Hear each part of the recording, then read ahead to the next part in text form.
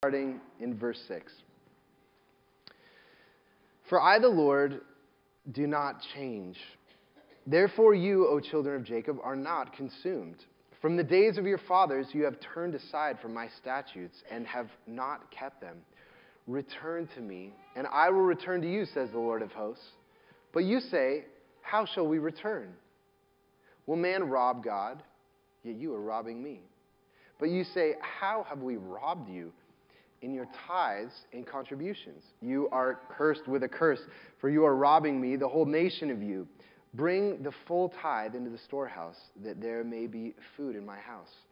And thereby put me to the test, says the Lord of hosts, if I will not open the windows of heaven for you and pour down for you a blessing until there is no more need. I will rebuke the devourer for you, so that it will not destroy the fruits of your soil, and your vine in the field shall not fail to bear, says the Lord of hosts. Then all nations will call you blessed, for you will be a land of delight, says the Lord of hosts. Let's pray together.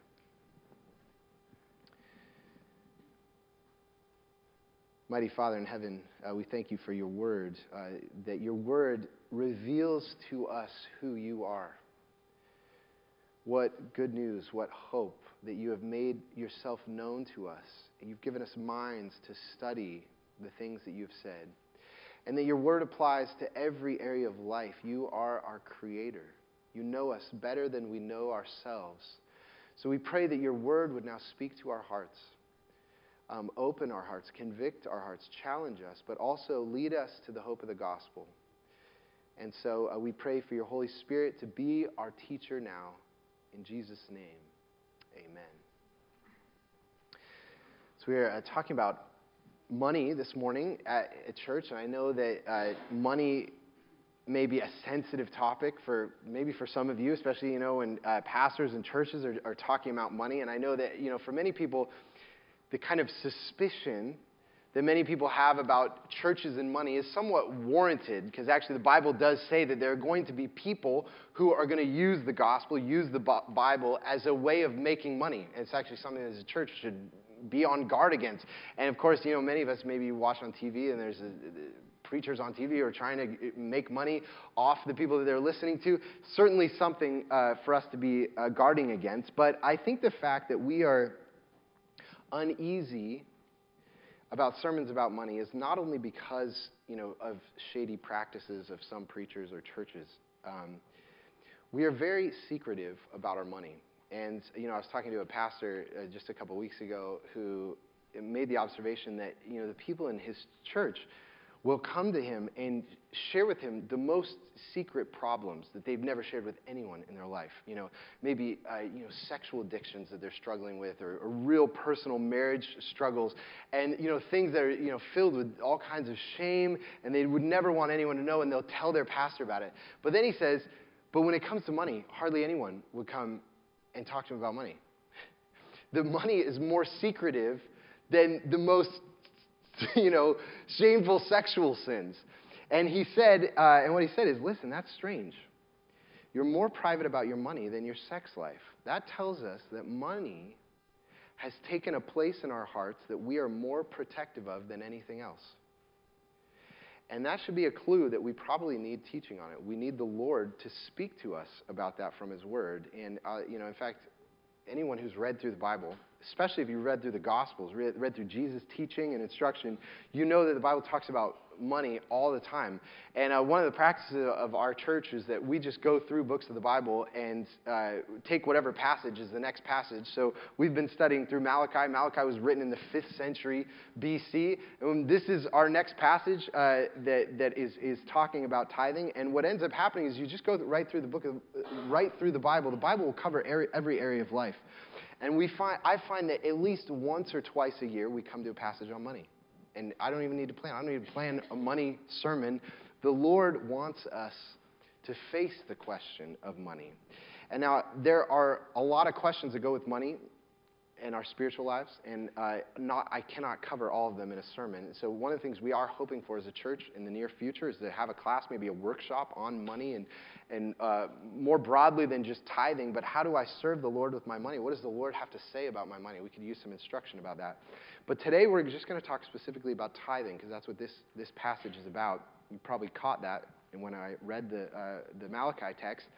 And so in particular, I just want to make 4 observations from this text about the discipline, the spiritual discipline of tithing. And I'm going to give them to you as we go along. So 4 observations this morning, and this is the first one.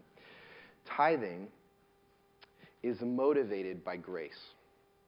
This is the beginning, when you have a conversation, start thinking about tithing. I think many of us think that the reason we bring money to God or give money to God is because God is very demanding and he wants us to give up our money. But actually, this text in the Bible always says it's the opposite. The reason we give God our money is not because God is demanding, but because God is gracious, because God is kind. And you see that in this passage, this paragraph begins, verse 6, "For I, the Lord, do not change.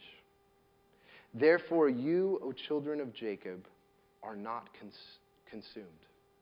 This is a fabulous start to a text on money and tithing, which says the Lord does not change. And what he's saying to Israel, Israel at this time, it's now been a millennium since Moses led Israel out of slavery in Egypt. And so they've been in this land for 1,000 years. And the Lord is saying, look at all these great nations, like the Assyrians have come, and the Babylonians have come, and the Persians have come. And look, you're still alive. I haven't changed my faithfulness to you. You have not been consumed by these nations. And I have protected you, and I have been with you all these centuries after centuries. I do not change. My promises do not change. And when it comes to the topic of money, when we think about money in our life,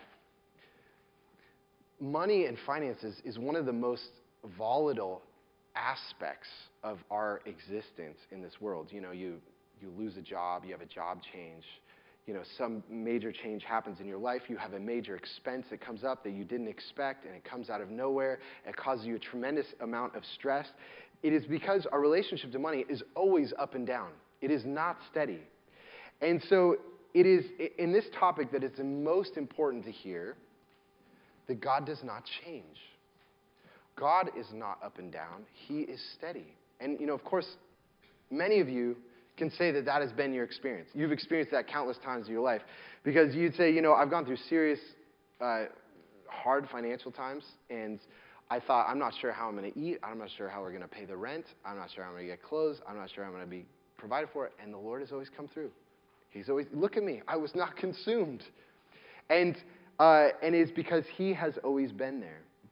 And so the first thing for us to understand about money is that the reason we hold on to money so tightly is because we believe that money can give us a sense of security, a sense of protection. Money can provide the steadiness that we want. I don't want the anxious ups and downs. And if I had enough money, I wouldn't have that any longer. And maybe actually money could give me a real sense of pleasure and joy and delight in my life if I had enough of it. And you just listen to all those things I just listed. Security, protection, joy, delight. Those are all things that only God can give you. Those are only things that come from God. And when we have transferred the things that only God can give us, the kind of security and protection and steadiness that only God can give us, and we transfer that to money, we are treating money like a god. And if you believe that money is the thing that keeps you safe, the thing that keeps you steady, you will become stingy. You will hold on to your money. But if you believe that God is your security, you become generous. When you believe he is the steady one. And so tithing, the whole question of tithing, it begins by understanding that it's motivated by God's grace, God's commitment to us, God's fatherly care and protection and safety to us in trusting in that. And that's why, for example, some of you might say, the whole question of tithing, isn't that an Old Testament thing? This is an Old Testament passage, and aren't we freed from the law of the Old Testament in the New Testament that we don't have to tithe anymore? And I think that anyone who's a Christian, you just have to think for 1 second and say, now that Jesus has come, God's grace and security has become even more richly revealed to us in Jesus. All of our sins have been forgiven. We've been given eternal life. That now that God has poured out even more grace upon us, that less of our money would go to God's kingdom. Don't we have more security now in Christ? And if we think about it for the second, we say it obviously can't be that. That cannot be the understanding of the Bible. There's no way that more grace leads to me holding more tightly onto my money. The experience of grace, God's unchanging love and commitment to us, is the thing that loosens our grip on our money, forms us into generous people. And I want to say that's another aspect of the grace, is that being a generous person is a happy life. And God has a vision for you of what kind of person he's going to make you into. That's part of the grace of the gospel, is he's going to make you into a generous person. I mean, how many of us have your dream for your life is to be a miser, or to be greedy, or is your dream, or do you want your dream for your life to be like, God, make me generous. Make me so secure in your love that my hands are open. And whoever comes, their experience of me is that I'm generous towards them. That is one of the graces of the gospel. It's one of the things the Holy Spirit is going to work in your heart when you come to know Jesus and be joined to Jesus by faith, okay? And so do you have that as a part of your vision of the kind of person that God wants to make you into, okay? So both of these graces, God's protection and also God's work in our lives by the Holy Spirit to shape us into generous people. This all says that tithing is motivated by God's grace, God's promise to us, God's commitment to us, okay? But the second point talks more specifically about the act of tithing, and this is that tithing is bringing to God what's already his. It's a major shift we have to have, that tithing is bringing to God what is already his. And it's one of the most startling aspects of this passage. Look what it says in verse 8. Will man rob God? Yet you are robbing me. But you say, how have we robbed you? In your tithes and contributions, you are cursed with a curse, for you are robbing me, the whole nation of you. Bring the full tithe into the storehouse, that there may be food in my house. Now, a couple words from those few verses that I want to point out for you. The first word is the word robbing, which the Hebrew word there is not a word that simply means taking something that's not yours. It's a word that's used for oppression. It's where a person who has power is using their power to violently oppress someone and take their possessions from them. And which is why the people say, wait, how have we robbed you? How have we oppressed God? That seems kind of strange. Why is he saying that we have oppressed him? But what it says to us is that holding on to our money tightly, which I think maybe in our culture, we're a very individualistic culture. We might think it's a very normal thing. I might give, I might not give. This is saying to us that holding your money tightly is an act of violence and injustice. Act of violence and injustice. It's an ethically serious matter. It's a serious moral question of our relationship to our money. And even here it says, God says, you should bring in the tithe to fill up my storehouse. This is God's house where it's going to be filled with food, where he wants people to be able to come and to be cared for and to be fed, and so God can show hospitality. And so the people that could be cared for with that money are not being cared for, and that's why the Lord says you're robbing me. The second word that's interesting in this, not just rob, but also the word bring. It says that we are supposed to bring a tithe. Now, it's important insight is that the Bible never tells us to give a tithe to the Lord. You don't give. It's not like you have money and are we generous to give the Lord? As he says, I want you to bring what's already mine. Because the way that the Bible talks is that all that we have belongs to the Lord. My very life belongs to him. My body belongs to him. My gifts, my intellect, all of my possessions, my clothes, my house, my car, all of my money belongs to the Lord. And what we are is we are stewards of the things that God has entrusted to us. And so, it's very similar to Daniel and I are stewards of the Word of God. God has entrusted to me these words to teach them to you. And so that means I cannot get up here and say whatever I want to talk about or whatever I think is interesting. I have an obligation to take his words and say his words to us, to you. And that's what it means to be a steward. And we are all stewards of the possessions that God has given us to use to serve him in the world. And it's not that God wants you to give him a portion of your money. He wants you to bring a portion that is already his. And you'll notice in this passage that people tend to be oblivious to the fact of greed or stinginess in their lives. It's something we're blind to, right? It says in verse 8, they said, well, how have we robbed you? We didn't even know that this was happening. And this is generally true. You know, I've been a pastor for 7.5 years, and I've had many of you come to me in repentance to talk about all kinds of sins, you know, whether that's, you know, marriage problems, whether it's lust, whether it's, you know, alcohol, drinking too much, whether it's anger problems, and really, you know, all kinds of sins. I'm not sure I've had anyone come to me in repentance saying, I have a serious greed problem. Greed is taking over my life, and I need someone to guide me through how to repent and let go of my greed. It's destroying me. I don't think it's ever happened. And yet we're the richest nation in the world. I'm sure that's here. I'm sure that's in us, which says to us that this is something about the issues of money is something that we are blind to. We do not see those things. And so you might ask the question then, how do I know if money has become too important to me? How do I know? Well, this is why the Bible gives us a rule of thumb to test ourselves against, to measure how attached to money we are, and this is called the tithe. And I know for some of you, you might hear the word tithe, and you think of that as, you know, money that you put in the bag as you go around. So $10 could be a tithe, or $100 could be a tithe. It's any offering. But in the Bible, a tithe means is literally the word a tenth. And this was an ancient practice in the Bible. It's much more ancient, actually, than the Mosaic law, the law of the Old Testament. Is Abraham, when he came to Melchizedek, who is this mysterious priest in the Old Testament, he came and he offered him a tithe. And then Jacob, when Jacob has this encounter with the Lord, and it's like his life totally changes, and he says, I'm going to serve the Lord. He says, I'm going to give to the Lord a tenth. And it becomes this pattern that the Scriptures use, God's rule of thumb, for our... is that we give away a tenth of our income for his work in the world. Which says, if you don't do that, maybe you say, I'm not even close to that. You know, maybe I give 2% of my income away. That is an indicator that you have too deep a love for money. That's an indicator. That's what the law does. God's law shows us our hearts, shows us what's in our hearts. And I'll tell you one thing, tithing is deeply tied to our spiritual progress as well. You know, I have done this discipleship curriculum that a pastor from Atlanta had written, and I was going through it with some men, and it covers a number of topics in the Christian life.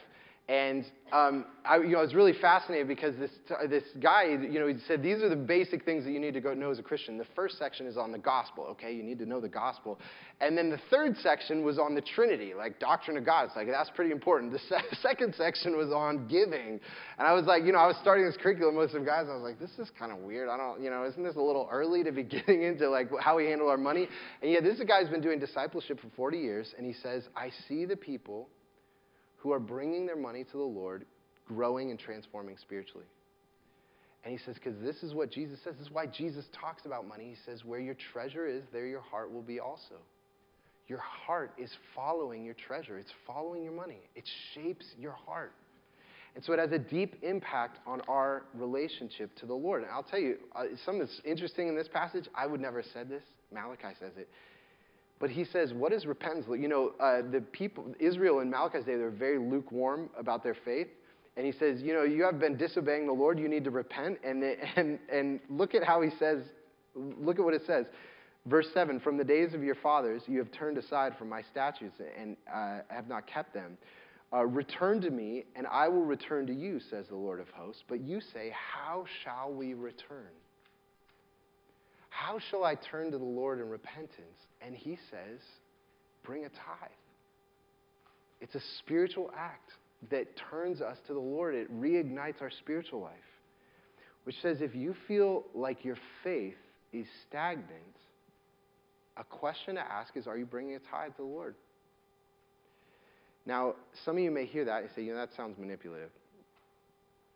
You're saying that we're not going to have a vital spiritual life unless we're bringing money to the Lord.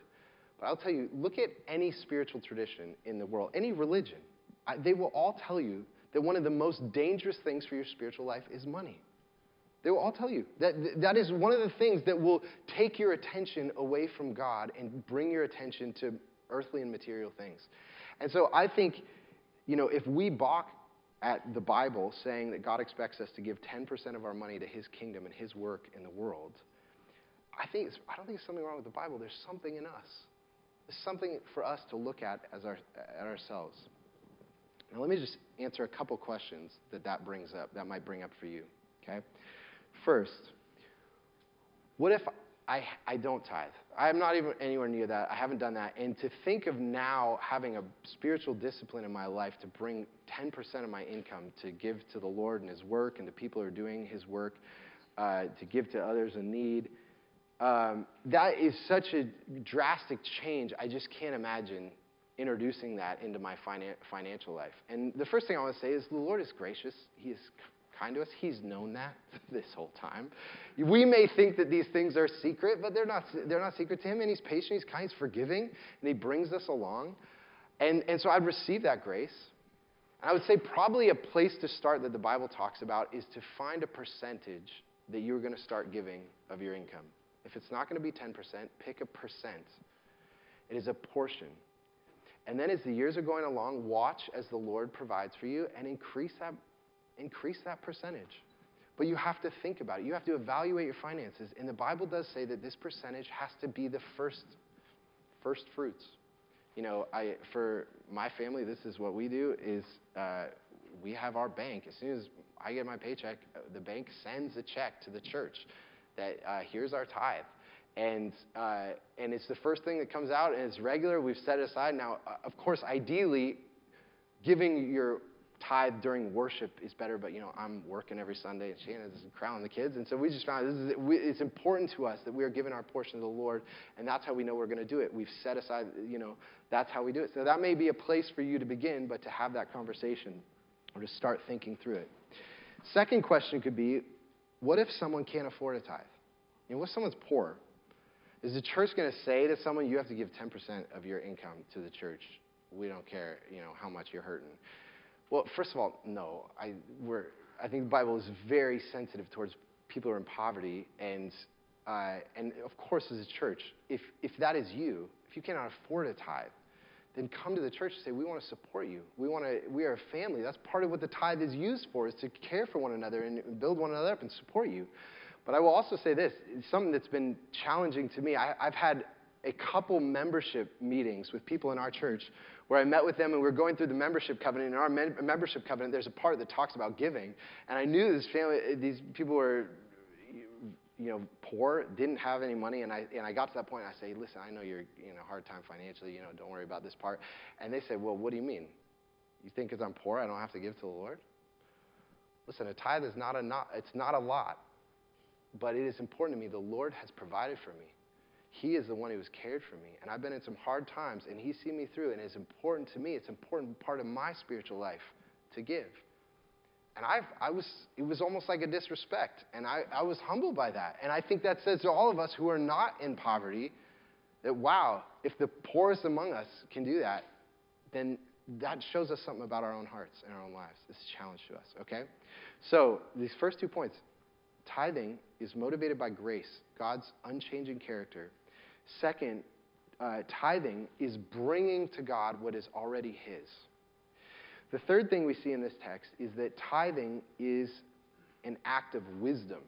Okay? Wise people who live wisely in the world, this is one of the practices of their life, is bringing to the Lord what is his. And you can see this in verse 10. Look at what it says. Bring the full tithe into the storehouse, that there may be food in my house, and thereby put me to the test, says the Lord of hosts, if I will not open the windows of heaven for you and pour down for you a blessing until there is no more need. I will rebuke the devourer for you, so that it will not destroy the fruits of your soil, and your vine in the field shall not fail to bear, says the Lord of hosts. This is an interesting verse where the Lord says, okay, by the way, when you bring the tithe, I'm going to open up the rain out of heaven and your crops are just going to come forward and you're going to, there's not going to be any bugs that are killing your crops. You're going to become rich, is what he says. Now, this text is actually, some of you will be familiar with what's maybe called the health and wealth gospel, which is a movement that says that God promises that if we give him money, then we are entitled to material possessions, to wealth, and that he will give us wealth. And it's this exchange that we give him this portion and he multiplies it and we get more back. All right? It's like a really good investment if you invest in the Lord through tithing. What do we say to that?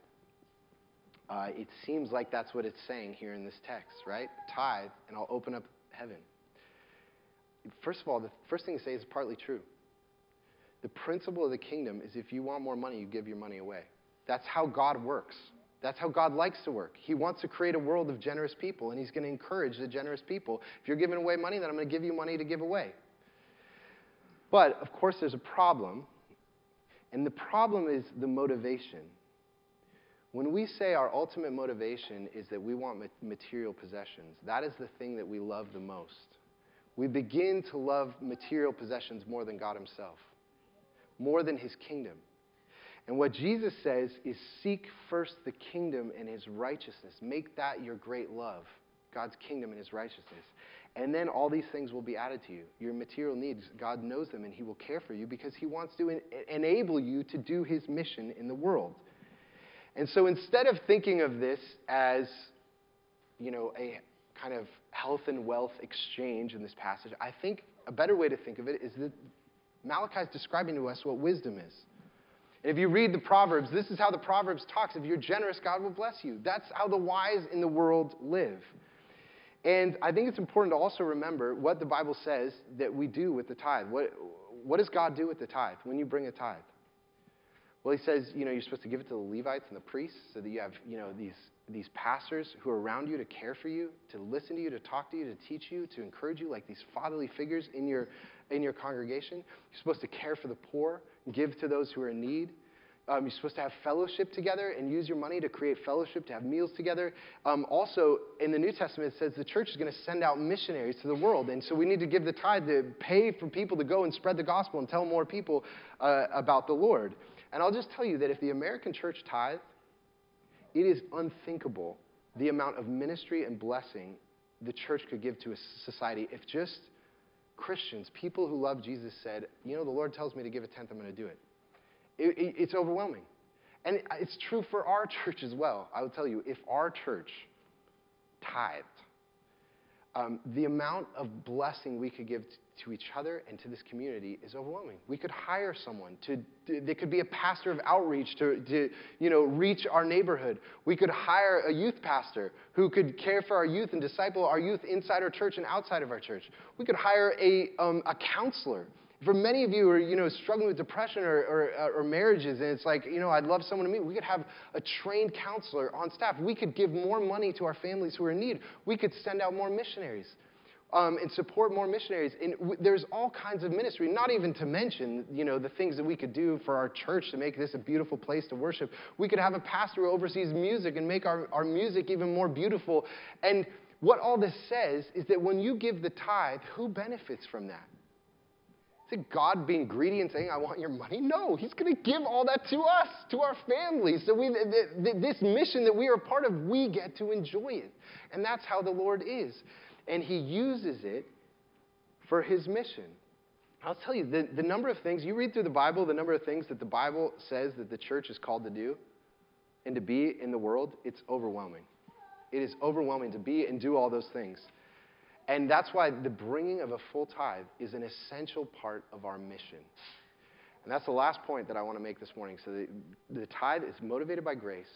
It's bringing to God what's already his. It's an act of wisdom. It's what the wise people do in the world. But the last thing is that tithing is essential for our mission. Let me just make a few points on this. Stay with me.